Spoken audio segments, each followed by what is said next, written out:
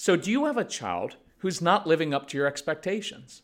Well, of course you do, right? And so you're looking at this child, whether he's 4 or 14, and you're thinking, oh, what's going to happen with this child in the future? How is he ever going to be successful? Who's going to marry him? Who would possibly hire him? And you're thinking he's going to be living in my basement till he's 33, and all of your anxiety kicks in, and it only makes things worse.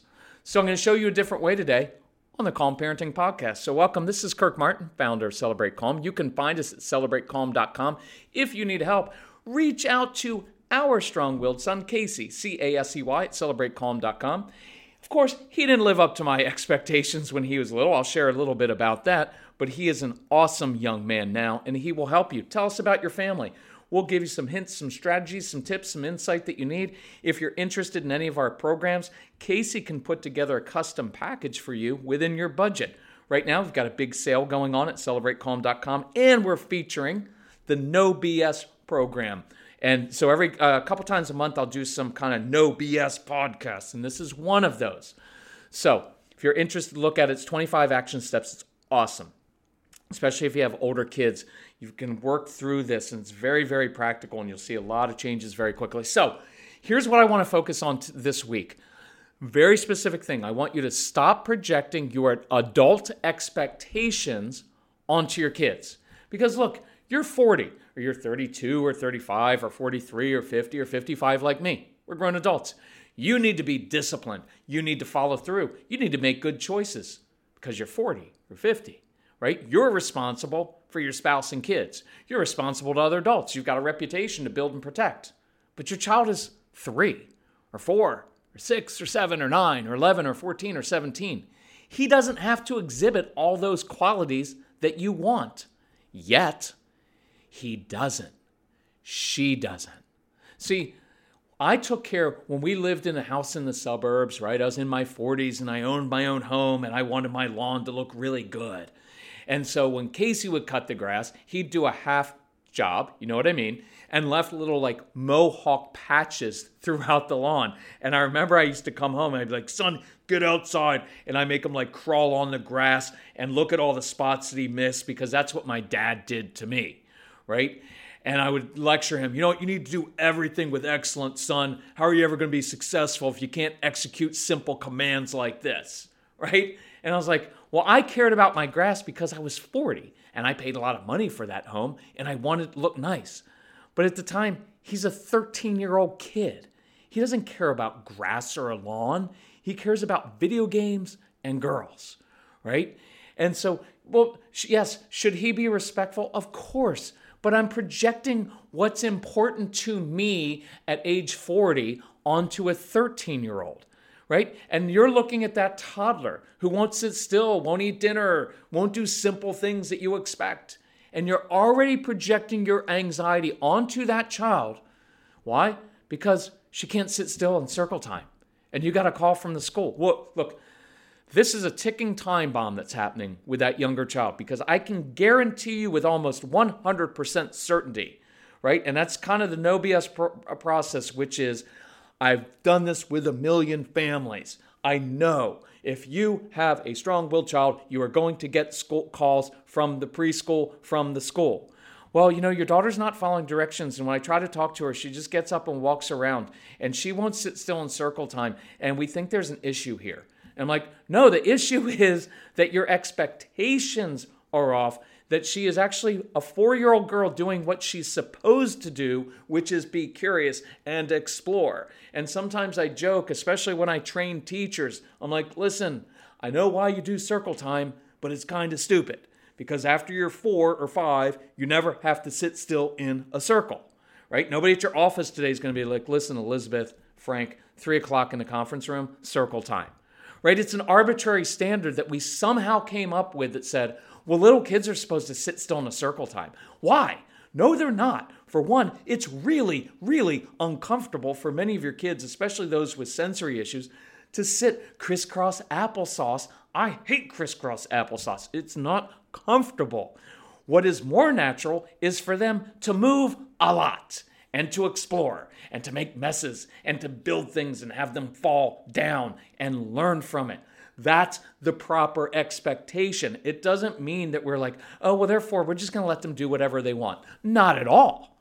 No, not at all. But I'm going to give that child tools. And your strong-willed child, if they're in my preschool class, oh, they're doing jobs for me. They're doing more grown-up jobs. I'm going to make it a challenge. I'm going to give them a lot of positive intensity when they do things well instead of picking out everything they do wrong.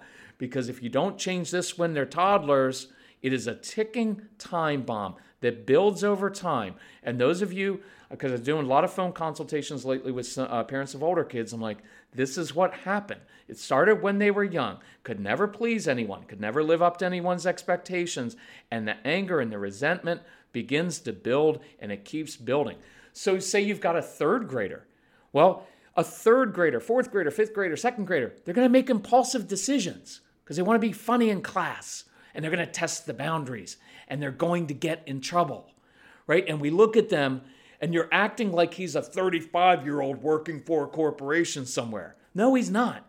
He's a 7 or 8 or 9 or 10-year-old who's supposed to do this now so he doesn't do it when he's an adult, right? But you're projecting your adult expectations onto a child. That middle school child who will make every excuse under the sun, often very convincingly, of why he can't go outside and get exercise so that he can sit and play video games for 10 hours a day. Or he lies about doing assignments because he knows you can't really follow through because you're going to be like, well, that assignment was marked incomplete. Oh, no, Mom, I turned that in. It's just that the teacher hasn't graded it yet. So in the system, it just shows up as incomplete, but I got it done. Well, no, he didn't. He probably just lied to you because he wants to do the minimal work necessary in school, right? So that he can play video games or do what he wants. I'm not saying it's right. I'm saying that's pretty normal. And that's what happens. And so we come along, right, justifiably and get on that child, but then we pronounce a curse on him. Well, you've always taken the easy way out. Why can't you ever be honest? You always give up when things get hard, right? You're not measuring up now. All your brother and sister and all the other kids do it right, and you don't. How are you ever going to be successful? And now you just doomed that child. Do you know what that does to a child when you, in a sense, you place a curse on their past, their present, and their future? You think that's motivating? It's not. And worse, you doomed your relationship with your child because all your middle schooler is doing is being a middle schooler. And I'm not saying you shouldn't shut off the video games and take away the phone and get them outside. Of course you should. But don't let your judgments and verdicts from your mouth speak death to your child's spirit, or they will resist you and shut down and get very, very angry, right? That high schooler who's floating, he kind of has a bad attitude. What are you expecting him to get up early, go to the gym at 6 a.m. like you, wear nice clothes and a white button-down shirt, right? And approach his studies like he's getting paid $75,000 a year? No, that's the stage of life you're in. But that's not what you did when you were his age, unless you were overly responsible, in which case now you're probably overly resentful, right? Because if you're honest with yourself, you'll admit you weren't all that motivated and disciplined and sharp when you were a kid either. You made stupid mistakes and got in trouble and goofed off because that's what it's called to be a kid, right? And so I was talking to this mom, doing a phone consultation. Mom's like, well, how patient do I need to be? And my initial instinct is to say, well, what the heck are your options? I mean, really, what are you going to give consequences to a child who literally doesn't care about consequences? Or are you going to threaten something and cause them to dig in deeper, right? Or plead with your child, right? And then you're going to reinforce that your child is a failure and has no hope unless he cares about school. And school for many of your kids is a system that's nothing more than a bunch of arbitrary standards that your kids can't live up to, right? And it has no predictive value of life success for your kids. Now, I just did 2 podcasts on how to help your kids in school and with homework. So we can give them tools to help them learn better, to process information better, do homework more quickly. We can do that. But don't confuse all of these arbitrary standards with something that's real, right? What are your options here? The fact is it's your very pressure and expectations that have played a part in your child shutting down. Why? Because no matter how well your child has done before, it's never been good enough for you. Or because you compared him to siblings or peers. And so watch what happens. Your child internalizes very early on that parents and teachers never really accept me as I am. Everybody spends all their time trying to fix me and change me instead of accepting me. And you spend all of your time trying to tell me what I'm not doing right. And at the end of the day, what they want to always ask is, why don't you ever notice when I do things well? Right? And so the child grows up feeling like a bad kid and a stupid kid. And so you know what they say? Why even try? Why even try? And that makes sense, doesn't it? Right? Like, why would you try if you can never please someone else? And so I was talking to this mom, and I'm like, how long do you need to be patient? Right? As if it's up to you to decide the course of your child's life. See, we create all kinds of artificial timelines with our kids. Well, by the age of this, they're supposed to be doing that. Who said? Right? That's not woven into humanity. Every child's a little bit different. Many of your kids are going to lag for a while in one area, but be way ahead in another area. And then they'll start to stagnate in that area, and you're going to want to pull your hair out like, oh, when are they going to grow? When are they going to progress? And then they'll jump forward because they don't grow in a linear fashion. Your kids have their own timeline, and you can't force it. You can't push it. You have to learn how they're made, and you have to work at it because has it ever worked when you pushed your child? Right? It doesn't work. They resist more and they shut down. And you know why they do that? Part of it is to protect their hearts. Because many of your kids from the time they were little have felt like something's wrong with them. Nobody's happy with me. And so they feel stupid and bad. And that hurts a lot, right? To go through life like that. Who wakes up in the morning thinking, I want to do things every day that make people not like me. And so I lose all my stuff. There's something deeper going on that we have to get to. And so they're protecting themselves because if they step out and try something and then you're there or a teacher is there to point out what they did wrong, they just failed. But if they just shut down and don't do it anymore, well, they're not failing anymore. And that feels like it's in their control. It's really interesting how that works, right? So it's not really a choice of yours of how patient. It's about your child and your child's path, not yours and how it makes you feel. I get it. We had a very strong-willed child in Casey. And so often it was like, oh, when's he going to get it? When is he finally going to be responsible? When's he going to see that you can't do that? Like all those things. But eventually we had to see that projecting our expectations, adult expectations, and projecting our anxiety to him actually made things much worse.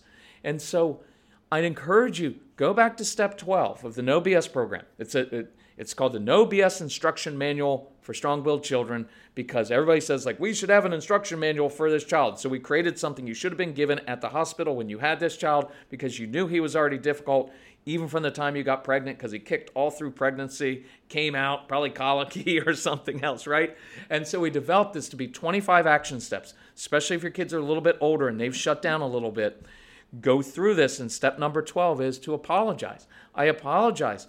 I apologize for always being on you. I apologize for always lecturing too much and never being pleased really with anything that you do. I apologize for always picking out your faults but not noticing the good things that you do, right? And there are other steps of releasing your child from those expectations so that they can be who they're supposed to be, not who you wanted them to be and not who their brother or sister is. It's a very powerful step.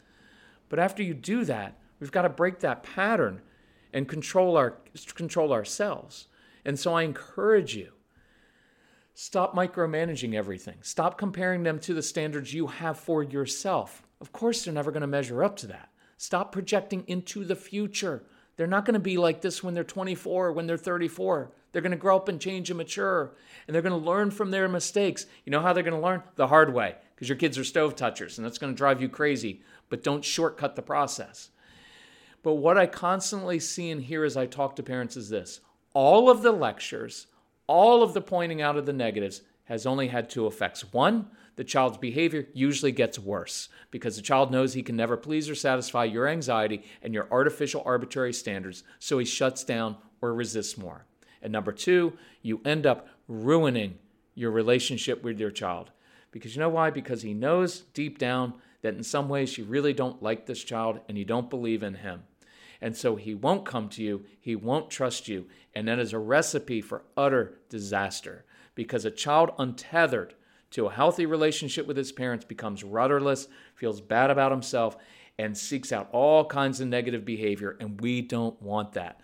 So let's take this to heart. Let's work on this week. Examine your expectations. Release your child from arbitrary ones. Go through those 25 action steps in that program. I promise you it will change things very, very quickly with your kids. They will, I guarantee they will respond to it. Control your anxiety. Affirm your child for what he is doing well rather than trying to fix everything that is wrong. Does that make sense?